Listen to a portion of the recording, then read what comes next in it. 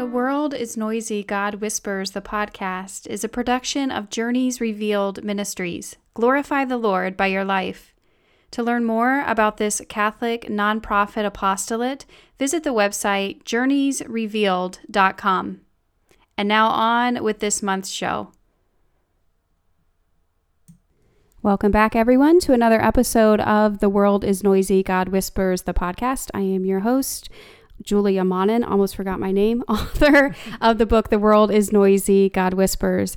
Today, as you guys who are following closely, you know, if you listened to last month's episode, I have a special guest with me in the office today, joining me for this month's second, kind of like part 2 of what we began last month, this series on forgiveness. So I am so excited and thrilled to have with me Alex Wallace in the office today. Welcome, Alex, and thank you for your yes. Yes, thank you for having me. I'm honored to be here. Yeah, it's such a gift. I have been nerding out about this since the Lord brought our paths together and we talked about doing this. So Such a sweet spot for me to talk not only the lives of our souls and our spiritual lives, but also, you know, the lives of our minds and our just our psyches. So thank you for being here.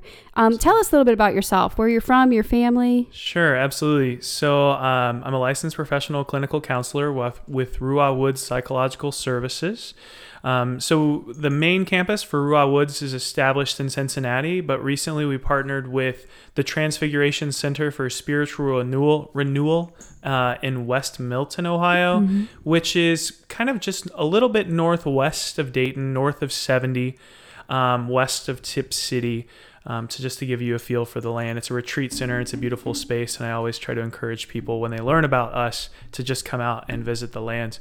So I'm a husband. I'm a father of 3. I'm passionately Catholic, and I love to, in our mission as Ruah Woods Psychological Services, our practice, what we do as Catholic providers is we strive to integrate and utilize the best of psychological sciences while integrating the truths about our Catholic faith to help men and women live out the vocation to love and become deeply authentic to who we were from creation. Ruah, the word itself, so many people are like, where is that word? I've never seen that before. It's actually a Hebrew word for breath. So we see this in Genesis when God breathed into the nostrils of Adam and Adam became fully alive. From there, we also, we understand what our history of fallen nature is. And yet that deep breath, that deep creation, that deep identification with the Lord is still deep and true and in all of us. And so as providers, we look to help people become more acquainted with that original pre-fallen version of ourselves. I love that. Yeah, and I didn't know the genesis of that word either. Did you like that? That was kind of a pun. I saw that. That's good I stuff. got really excited before the words even came out of my mouth. That's it was funny. Things clicking. Okay, So that's awesome. All right. Okay. Well, I'm just going to kind of turn this over to you, let you kind of share with us again to kind of build on what we talked about last time. Last time I was really just setting the stage. We talked about what, forgiveness is. It's it's not negotiable. Sure. It's not a negotiable part of our spiritual lives. And I'm hoping maybe today you can just help us, like with the psychological and emotional component of this, like practical ways of working through this process of forgiveness. But I'll let you open us in prayer and do your thing. Yeah, absolutely. So last week, I'm going to kind of turn our listeners in this conversation a little bit to that last month's podcast where you talked about from the gospel according to Matthew, you gave an opportunity for listeners to understand how big and how important this is. And so I wanted to dive back into that scripture to kind of help to set the stage for where we're going to be going today in this conversation. Great. So reading from the Holy Gospel according to St. Matthew. Then Peter, approaching, asked him, "Lord, if my brother sins against me, how often must I forgive him? As many as 7 times?" Jesus answered, "I say to you, not 7 times, but 77 times. The Gospel of the Lord. Praise to you, Lord Jesus Christ. So this was Matthew 18, 21 through 22. And last month you went through and kind of talked about the rest of it. And it's such a beautiful story. And I invite everyone that's listening to go back and hear you unpack that in such a beautiful way last month. But at the end of this, Jesus is very bold when he says, "My heavenly Father, so will he do to you unless each of you forgives his brother from his heart," right? So we're establishing this understanding, this precedence that to be true Christians and followers of Jesus, to be salt and light to the world, we must forgive from our hearts. We must forgive our brother to allow them to live out their journey and not to feel held back. But when I hear this gospel, I hear it calling us to forgive, but I also see another element of what's playing out. So let's backtrack for just a second. I would like to start, or at least take a moment to dissect the differences between forgive and forget. In therapy, so often when I'm working with people who are bound to anger or frustration or pain from someone who has wronged them, which is so common to all of us, we have to take time to understand the difference between forgive and forget. Forgive is to, like you said, if we hold a resentment, we drink in the poison that we want maybe somebody else to experience. And we as Christians shouldn't wish somebody else to drink poison, right? So to forgive means to allow us to rid ourselves of that thing that's damaging our soul, damaging our mind, damaging our spirit. To forget means to rid something completely from your mind, to where it goes into an absence of your mind. It's altogether gone. God's not calling us to forget when people have hurt us. He's calling us to forgive. He's not saying, I want you to just act like nothing happens and to carry out your life and your relationship with that person. No big deal, right?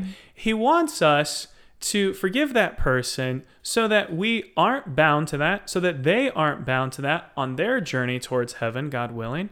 But he doesn't necessarily say we need to be best friends with him either after that point, right? If we need to continue to work through that relationship, we can, but it's not forgetting. And so that's just a really important distinction that I want to make sure that everyone that's listening understands, because it can be really hard when you try to convince somebody, okay, you need to forgive this person that's wronged you.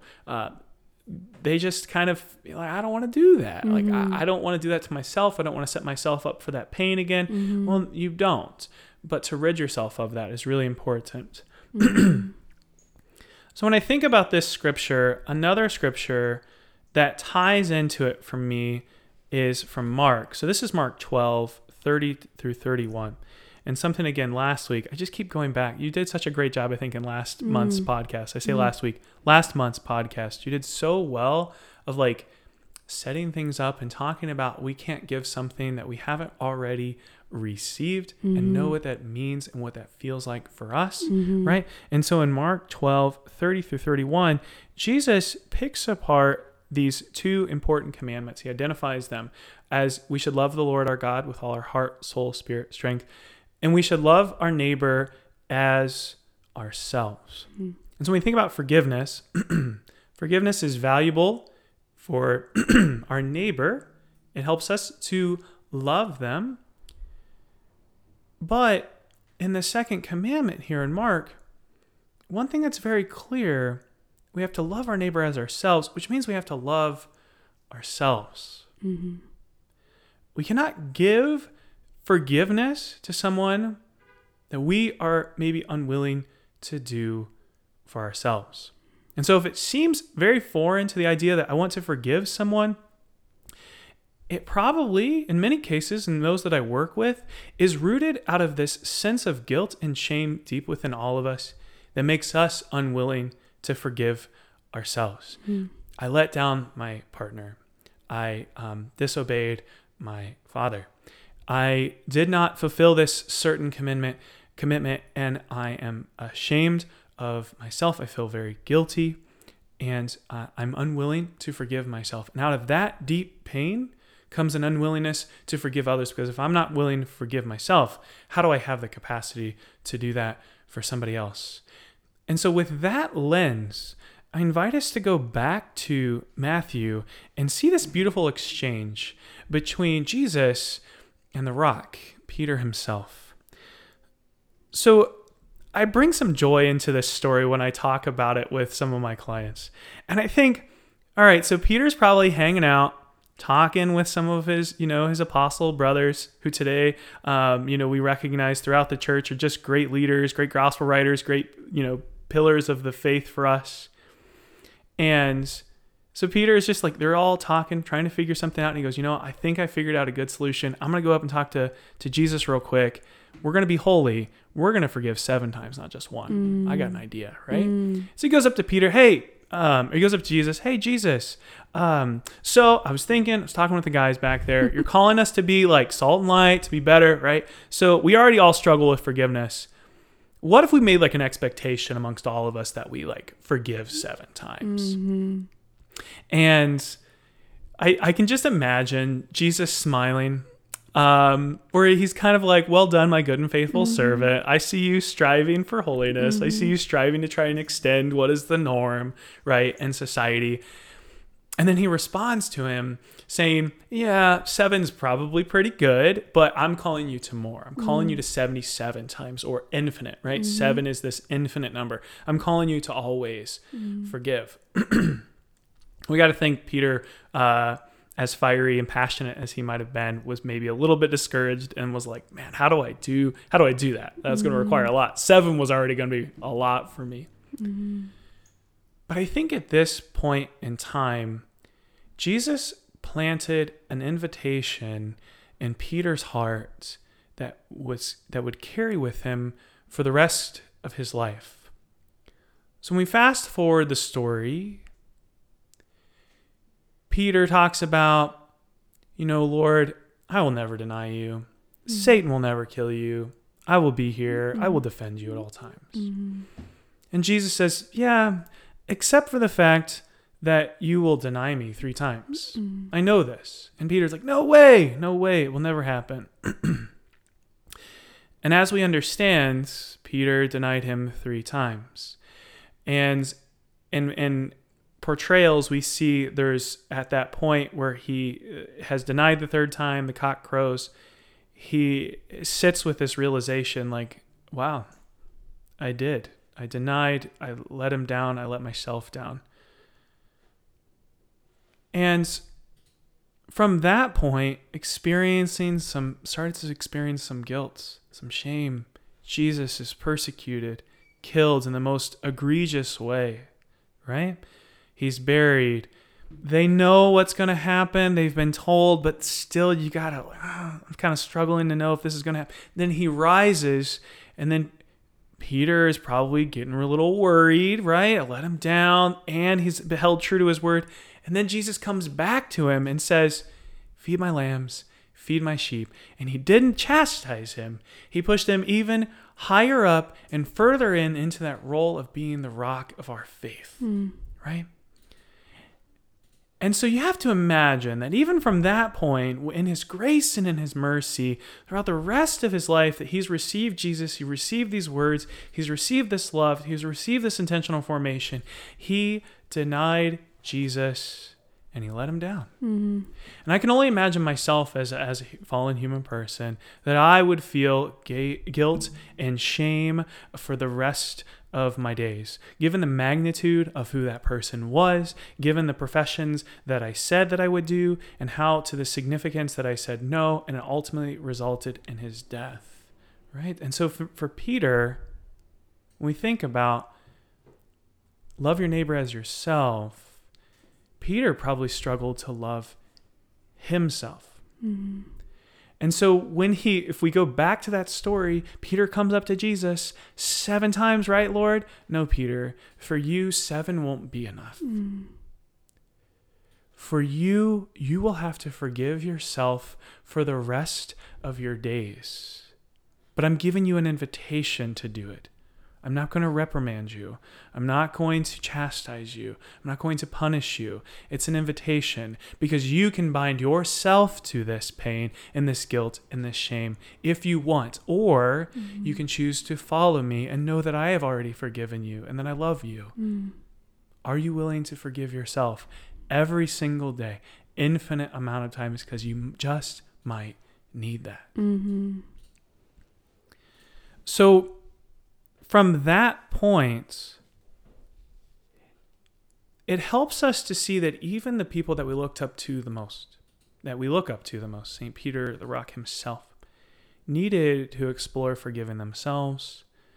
And we, as a result, need to feel that invitation to forgive ourselves as well, so that we, from loving ourselves, can truly, deeply give that fruit over to our brother or our sister.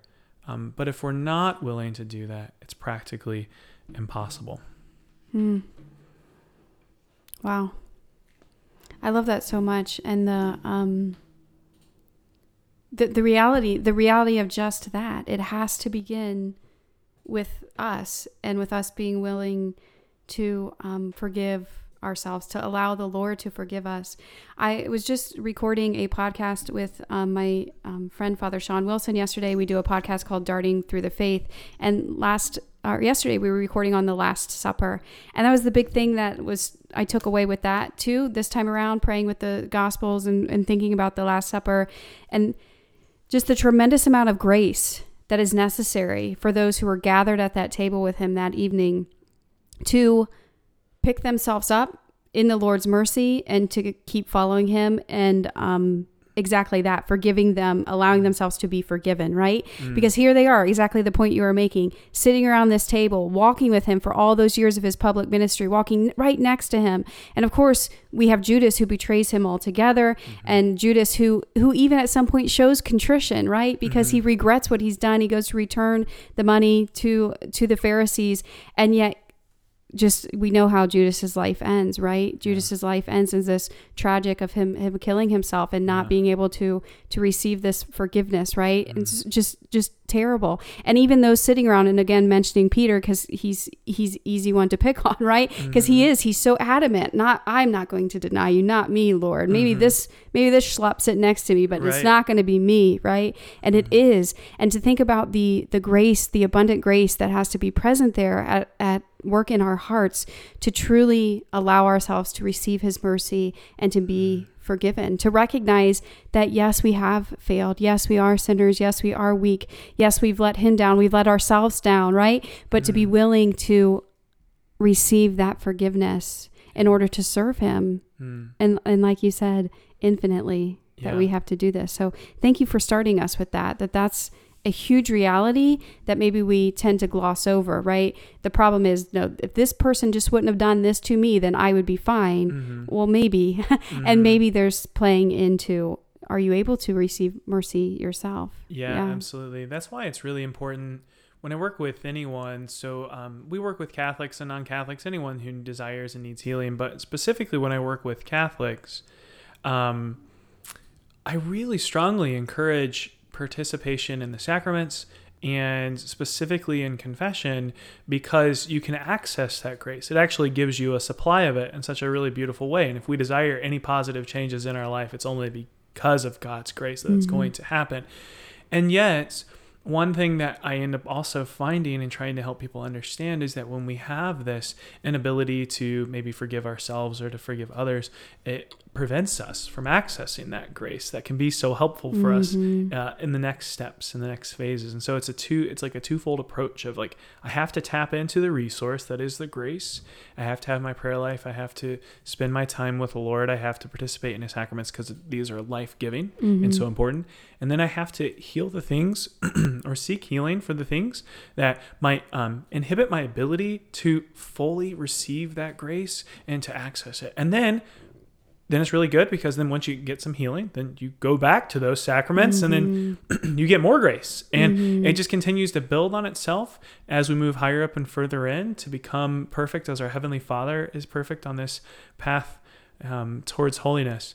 One question I often get from people is, well, I don't know if I need to forgive myself. Isn't that something that the Lord is supposed to just do for me? And that's not my role. And it kind of draws out to me, sorry, I don't know why I have something in my throat today. It kind of draws out for me something of like the unforgivable sin, right? It's the thing that we're not willing to bring and do and to seek help for. And so if we're not going to bring that to confession, the thing that we're holding in, then we can't be absolved of that sin. And in the same way, like, yeah, the Lord has done his great work for you, but he's also given you free will to exercise how you want to claim dominion over yourself, right? How will you govern yourself? How will you govern your life? Will you pursue holiness? Will you do the things the Lord calls you to do, which aren't just external? So many things are internal. We can't just pray externally. We have to pray internally. We have to have an internal disposition, right? And so, yes, the Lord forgives. And again, when we look at this story, he expects us to do the same, not just for others, but also ourselves. And so from that point, people are pretty excited. They're like, okay, cool. That makes a lot of sense, but how do I do that? Right?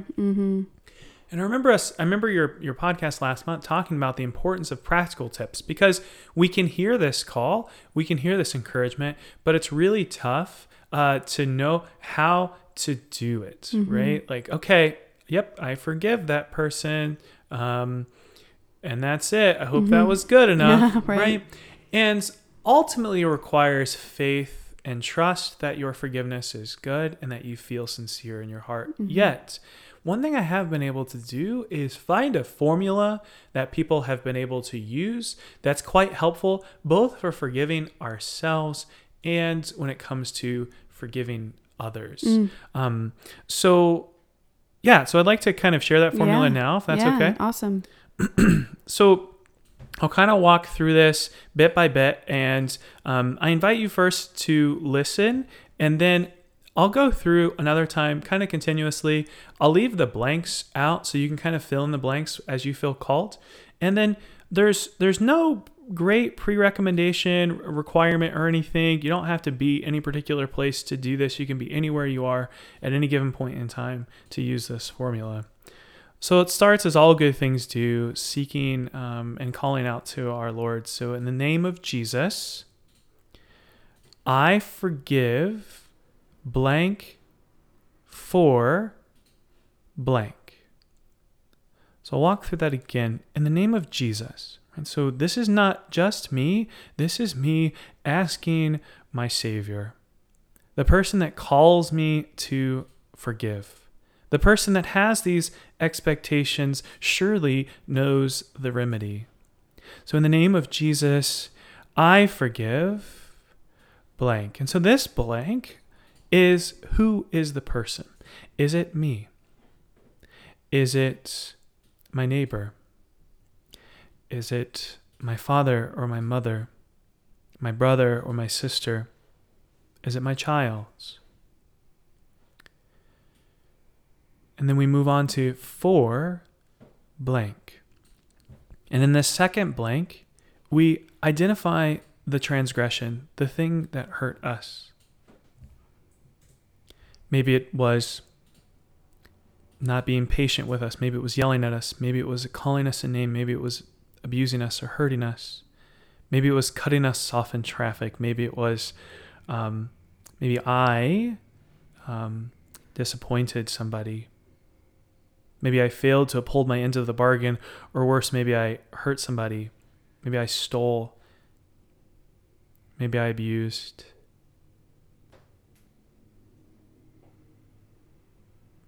So I invite you now, because this is probably drawing up something for you as a listener. I will walk back through this formula again and invite you to fill in those blanks as your heart calls you to. In the name of Jesus, I forgive blank for blank.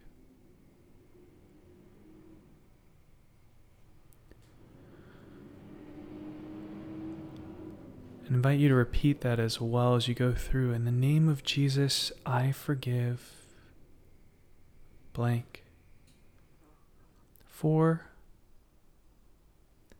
blank. Now it's hard to see what you might be experiencing, For some people, this can feel extremely freeing and life-giving. For some people, this is associated with great tears. I invite you to maybe pause the podcast if you need to take some time to allow your emotions to settle. But I will say that this formula can be used daily, hourly, minute by minute. And if there is a list of people that you find that you might need to forgive, is to take time to go through this slowly and intentionally. I'd like to share a story about how this formula has been freeing for those that I've been able to work with. I was blessed with an opportunity of working with someone who had experienced an abortion. They were early in their lives and earlier in their faith journey, and they trusted a lot in the medical community and the truths that were coming from the medical community regarding your freedom and what that might mean.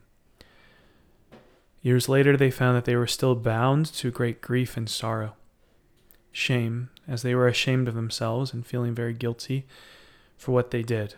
Having grown in their faith, they understood that they took the life of another human person for what? For a lie. For a lie that never came to fruition. As I started to meet with this person, we walked through ways to help them manage their emotional state, to improve their thoughts and focus, which is very typical to what I do in therapy. And yet, when it finally came time in therapy to talk about that event, it was met with roadblocks. It was tough. Even identifying the name of the organization, identifying the name of the helpers, and identifying the name of the doctor was not just something that was hard to do, was something that was met with great resistance. This was a passionate Catholic person who understood what God was telling us in Matthew about the necessity to forgive. They understood the differences between forgiving and forgetting. And yet when we got to this point in their therapy, it was tough. So we took some time, and I shared with them this formula. And I had them start with themselves, to forgive their self for letting down their children, for maybe, those times where we might get angry and we might say something we don't mean, but we do, and to forgive ourselves for not fulfilling our tasks to be salt and light for the earth. And then to forgive some of those around them. Maybe it was their children in this particular day, or a significant other, family members. And the impact of just that experience alone was profound. There was already a weight lifted off of their shoulders, a great joy and peace that existed within their hearts, and more of a willingness to forgive others. I can do this, and it feels great. I can only imagine what it would be like to share this gift with others as well. And yet we continue to run into the resistance. But by the grace of God, one day, as we were telling this story, this person was able to name the place, the help persons, and the doctors, people that they had pushed well out of their mind because they wanted to ignore this. They wanted to avoid it, although they knew that it was the source of so much pain for them. And when they simply named these people and came to terms with that, they got really angry. There is this need to protect yourself in the real moments. And this is why forgiveness is so important, because in our mind doesn't know the difference. And our hearts and the feelings that we have don't know the difference between what's happening now where my feet are versus what's going on in the story that I'm experiencing in my mind. And so she started to get really angry. But I was with her and we worked through some of the skills that we had, already been practicing. She was able to calm. So then at this point, seeing as how there was so much anger and so much resentment, we understood that this is exactly the place that we needed to forgive, not to forget. Mm-hmm. We're not okay with the abortion that happens. We're not okay with the loss of life that happens. But we see the profound impact that it was having on her. And so I walked her slowly through this formula. In the name of Jesus, I forgive blank for blank. I forgive myself for having an abortion. I forgive my significant other who encouraged it. I forgive the help person who held my hand and showed in their face that they knew this was wrong but was unwilling to do anything about it. I forgive the doctor who killed my child.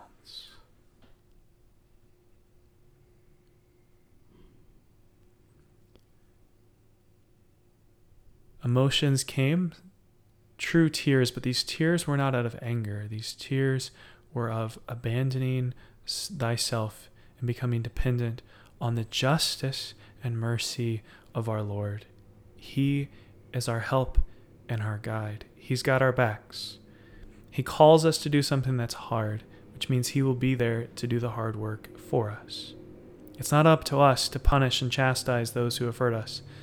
We trust in our Lord who defends us and protects us.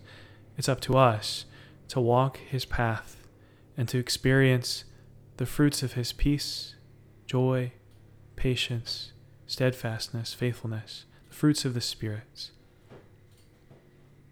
So I invite you today to use this formula.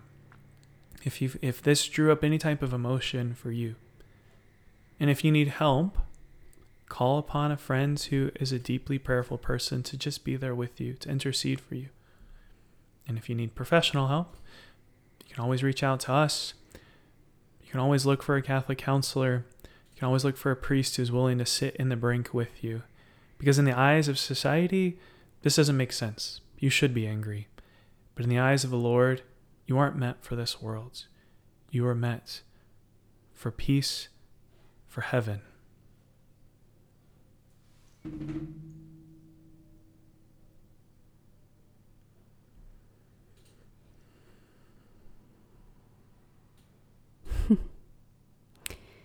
I want to encourage what you encouraged a while before. If this is a time to pause and sit in prayer and silence and to take this to the Lord, please do that. I caught myself wanting to do that there and then was reminded that people will think what happened to them. So we are still here. So pause and pray, wonder about possible next steps. And don't hesitate to reach out, to Alex, to those he's working with, to reach out to me if you need guidance or want a listening ear, or you want me to help you point into the direction of somebody that can sit down with you and listen. But like you so beautifully mentioned, we are made for more. We are made for more, and the Lord is always drawing us, as you said, upward and inward, right? I love that. That is the reality of what's happening in the lives of our souls and the lives of our prayer. And as you mentioned with the scripture and with the, Peter thinking he's got something here 7 times, Lord, we're really going for the gusto here, right? This is something, not once, but 7 times. Right. And Jesus says, not 7, right? 77, 7 times 7, more. We are made for more. And like you said, the Lord who invites us to this life certainly knows the challenges, certainly knows how difficult it will be, and therefore we depend more and more on him. Paul tells us in scripture, I beg the Lord to take this from me, this from me. And the Lord shows up and says, my grace is sufficient for you, right? Amen. Power is made perfect in weakness. And so we embrace the reality that we cannot do this on our own. This is impossible on our own. This is impossible by the world's definition. And it is only in, by, with, and through God's grace that this is possible. And so I will echo to what you said. The foundation of all of this is our life, our sacramental life in the church, uniting ourselves with Christ in the church, knowing that we are receiving graces when we receive him in his body and blood in the Eucharist, when we go to confession and sacramentally receive his mercy. So really this should be the foundational point of where we're at. And then this is all more and more to draw us upward and inward as we continue our walks with him. Amen. Okay. Thank you for that. Is there anything else? Was that anything else that you wanted to touch on? I mean, you hit on so much, because I could go back and listen, and you are touching not only on the practical and this formula, right, for forgiveness, which, by the way, like we think about that, like forgiveness, there's a formula for it. Yeah, just give me that, right? Because that sounds awesome. But you touched on the reality of like our psyches and what's happening in the lives of our minds, right? And so much we can go back and we can think on that. But were there any other like final like words of wisdom or words of encouragement or anything that you want to give people from this psychological perspective? Yeah. You kind of hit on it, in your reflection there. That's the invitation that I really wanted to share today, was how to do this well and to try it. And so it might feel weird. It might feel inauthentic at first. But something that's so important is about our faith. The emotions typically come second. It requires us to put ourselves in the near occasion of success constantly by praying, by doing the things, by going to confession, by trying a formula like this. Our emotions will come second. Our emotions sometimes take time to catch up to understand what's happening, but our actions can speak volumes. And so maybe this didn't feel perfect, like this doesn't feel like the exact formula, and maybe you can tweak it on your own. That's okay. I've just found it to be extremely helpful with people, and so just invite you to take time to try it, and also to have the right orientation to use this. I have seen people use the formula. Okay, fine, I'll just, in the name of Jesus, say forgive, yada yada yada, for yada yada yada, right? Okay, there, it's done. But was that a true, authentic forgiveness? Maybe not, right? And only you know that in your heart, and I can't be the judge. But you and the Lord know that. And so to take that time, that prayerful time to examine who has hurt me, to well up the emotions associated, because that kind of tells you that, yep, you're ready to release this burden from your heart. And if you feel like you've already forgiven them once for this, but it comes back up to you again in your heart or in your mind, just do it again. Just keep after it. Keep the forgiveness rolling. Eventually, the pain will start to subside. And as was the case with this person who started to experience just really great healing and became a significantly different version of herself through active forgiveness, I encourage you to do the same, because as you said, Julia, this can be tough, but with God's grace, all things are possible. Amen. There was an archived episode, which I recorded back in July of 2019, early one, episode 17. I think we're on like 48 today, perhaps. Nice. So back on episode 17 is one called Forgiving Without Limits. And so if you want more on this topic, you can always go back and re-listen to that. And in that, if I'm recalling right, I talked a lot about how, the wounds might always remain, but it doesn't mean they always have to hurt. And I think that's kind of what you're touching on here. And to think about, even our resurrected Lord, and how the apostles at that time are like Thomas is putting his hand in his wounds, right? The wounds of the Lord were always there, but it didn't mean that they were crucifying him in the same painful way that they were when he was hanging on the cross. And so to think about that, like these past hurts, in a way might always remain with us, but the Lord, in his mercy, can free us from that, can free this burden. And I love how you mentioned that even at the very beginning. It's not only the reality of our own hearts being free of this burden, but we free the hearts of our brothers and sisters, that they too might move on and continue their walks with Christ, right? We're not holding each other back. And so there's such beauty in that. So again, that was episode 17 called Forgiving Without Limits. And it's funny too, because I mentioned in that episode this reality that, again, you pointed out in the beginning. What is this difference between forgiving and forgetting? Because the journal reflection that I was reflecting on in that episode, that was my prayer. I not only want to forgive, I want to forget. And it was like this high ideal. And even me realizing that years later of, you know what, that's not the reality.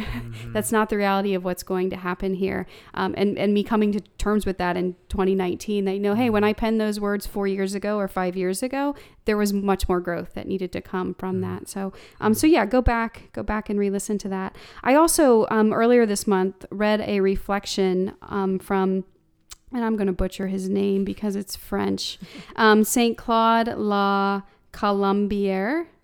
I don't know, a French Jesuit priest, and who was the spiritual director of St. Margaret Mary Alacoque, which is where we get the devotion of Sacred Heart, I believe. Yeah. I think that's who that came through. Anyway, so he writes, talking about these feelings of resentment and when like sin enters the picture, because this can be something we obsess with, right? So I can't forgive this person from my heart. And every time I'm around them, all these emotions stir up again. And I'm such a sinful person. I want to forgive. And yet every time they enter the room and I think I forgive, but then it all comes back. So anyway, this is the directive that he writes. As for feelings of resentment, I can only say one thing. Anything which is not voluntary is not sin. And great charity may exist simultaneously with strong, indeliberate feelings of hatred and revenge. All that is required is that in spite of them, you do not give up praying for the people for whom you feel an aversion, that you speak and act toward them as if you liked them, and that in the depths of your heart, you desire to have all the charity that God wishes those who really love him to have. So again, this reality which we touched on last month, that your feelings aren't always in your control. Your emotions aren't always something you have power of. What you do is your will. Are you willing the good of your neighbor? Are you willing them? Are you praying for them even if it's hurting, type of a thing? And if so, then you haven't entered into like a state of sinfulness, right? Sinfulness is, you know what, I'm averted to you and I'm going to continue to be averted for you and I'm going to hate you and wish evil upon you, type of a thing. So be reminded of that, because that can be an agony that I want to forgive them. I believe everything you're saying. I want to release this burden for myself from them. And yet these feelings are still there. Yeah. Absolutely. As you had that reflection, so in therapy, we often are focusing more on that, like, I can't change someone else. I can only change me. And we could talk about all the different things around the world that might cause anxiety or depression or something within us. And yet it's our response to that that's super important. And then again, in this reflection from this saint from France, he talked about, like striving to, love and care for and will the good of the other person, and thinking about how sometimes that's even a little bit easier than loving ourselves. It so often can be, just like a trip up for so many people that come to therapy. When I ask them, what do you like about yourself? And they can tell me all the things they don't like about themselves. Absolutely. Mm-hmm.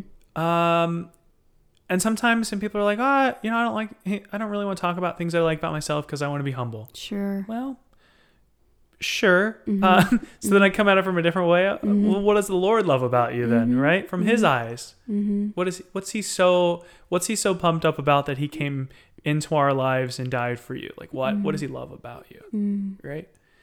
And if you as a listener don't know how to answer that question, that's okay. But maybe take some time to think about how I might love myself. What do I like about myself? What does the Lord love about me? What do others around me maybe love about me? Why am I valuable to the world?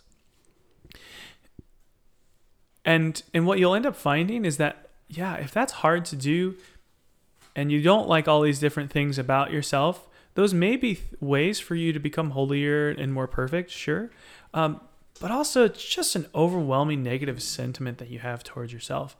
And again, that's just the misguided thought processes that Satan exactly wants us to be sitting in. These are all the reasons that we're bad. This is all the reasons that I'm a sinner and I'm never going to be worth all the things that the Lord has done for me. And that's definitely not true. Does he want us to be complacent? No, the Lord wants us to be to invest our talents and to get more out of that. To those who have more will be given, right? But he also loves us exactly where we are and wants us to know that too.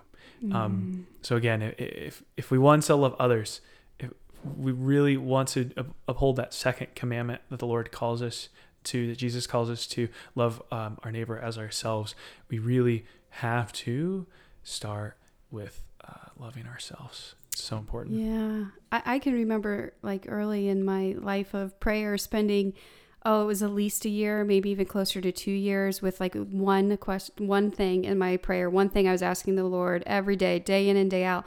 Lord, show me what you see when you look at me. Because of this reality of overcoming all of the, forgiving myself and moving on and allowing myself to feel worthy again and loved, and realizing I saw myself in such a negative light, right? So it's like, honestly, I'm not exaggerating, at least a year, maybe more, of just me asking for that grace of, Lord, show me what you see when you look at me. Because I, recognize I'm not seeing myself the way you see me, not loving myself the way you love me.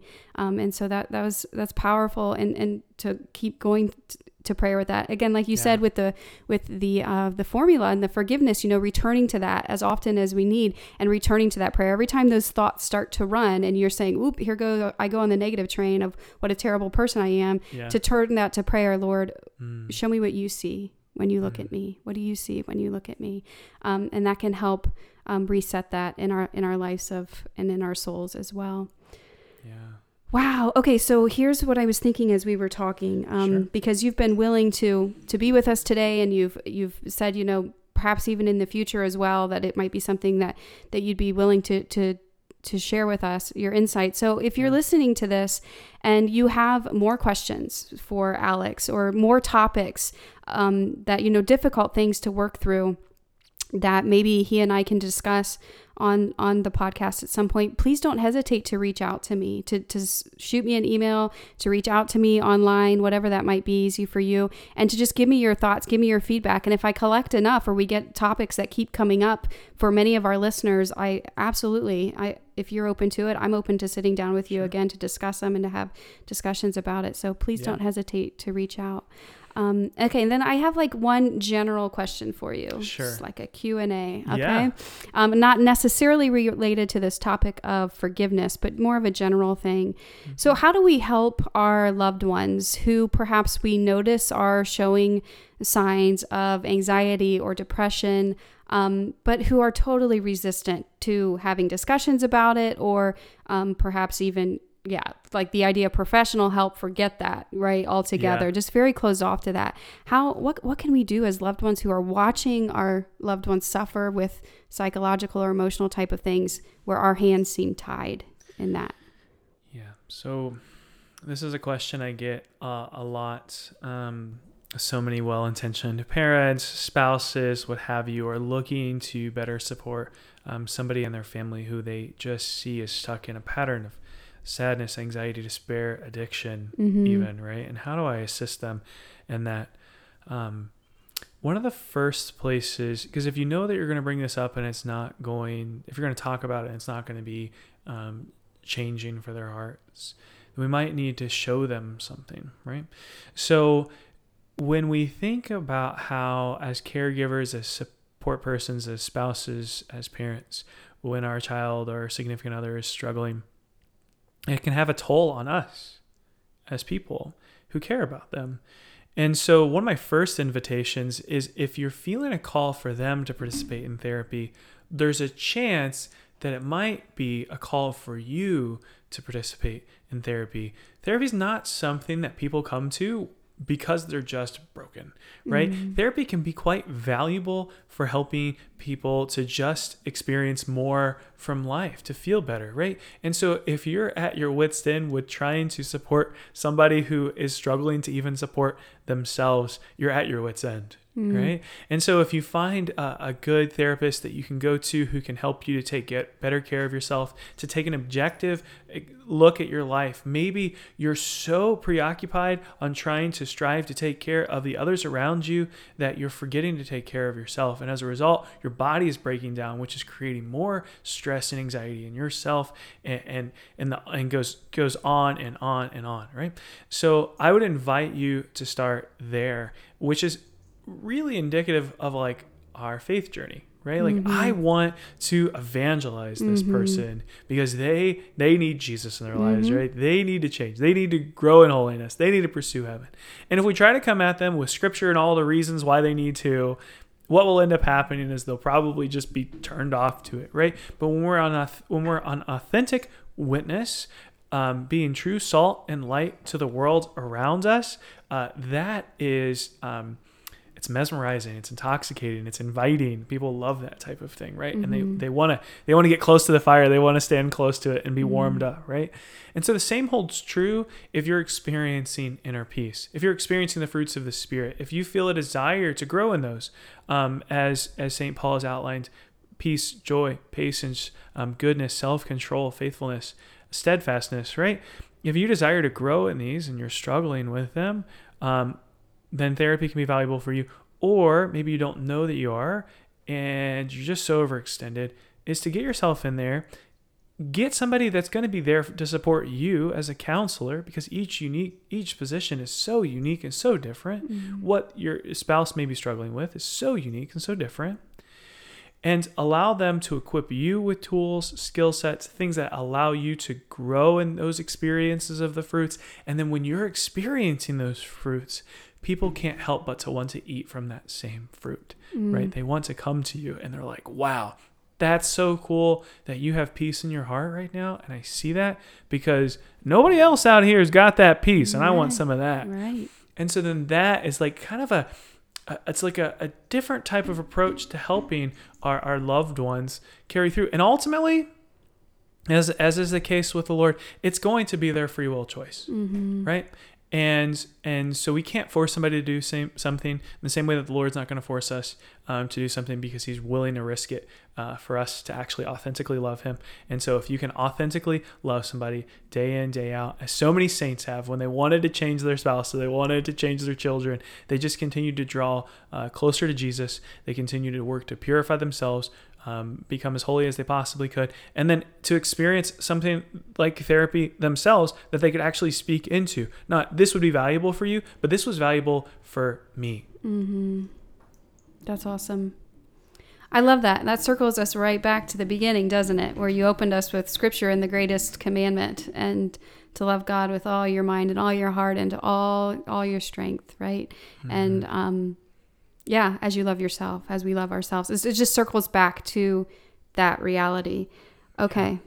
And too, on a spiritual perspective, I encourage you as well, if you're not doing this already, to obviously be praying for whoever this person is.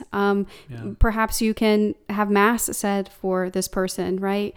So like intentionally be doing that in your spiritual lives as well, and encourage that. I had someone approach me too about, it wasn't about therapy, but how do I get my husband back to confession type of a thing. Same thing, right? We can't interfere with somebody's free will. God doesn't interfere with yourself. When's the last time you've been yourself, right? Yeah. But then also, I don't know, have you ever had mass said for him? Like sometimes it's just a working of our Lord and the grace of God, like to change a heart. It is always a working to change a heart, right? Nothing we can do on our own. So consider that as well.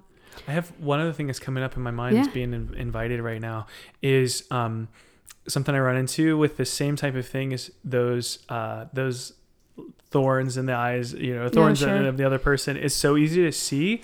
And they become very huge because that's what you become transfixed on and so focused on. Something, again, we've already talked about today, how common it is for us to not love ourselves. Yeah. And so I can pretty much guarantee that if that person that you're wanting to get to therapy is experiencing depression or anxiety, they probably are struggling to love themselves too. Sure. Right? And so then that invitation can come from you to say, you know what? I love you for this. Thank you for doing this.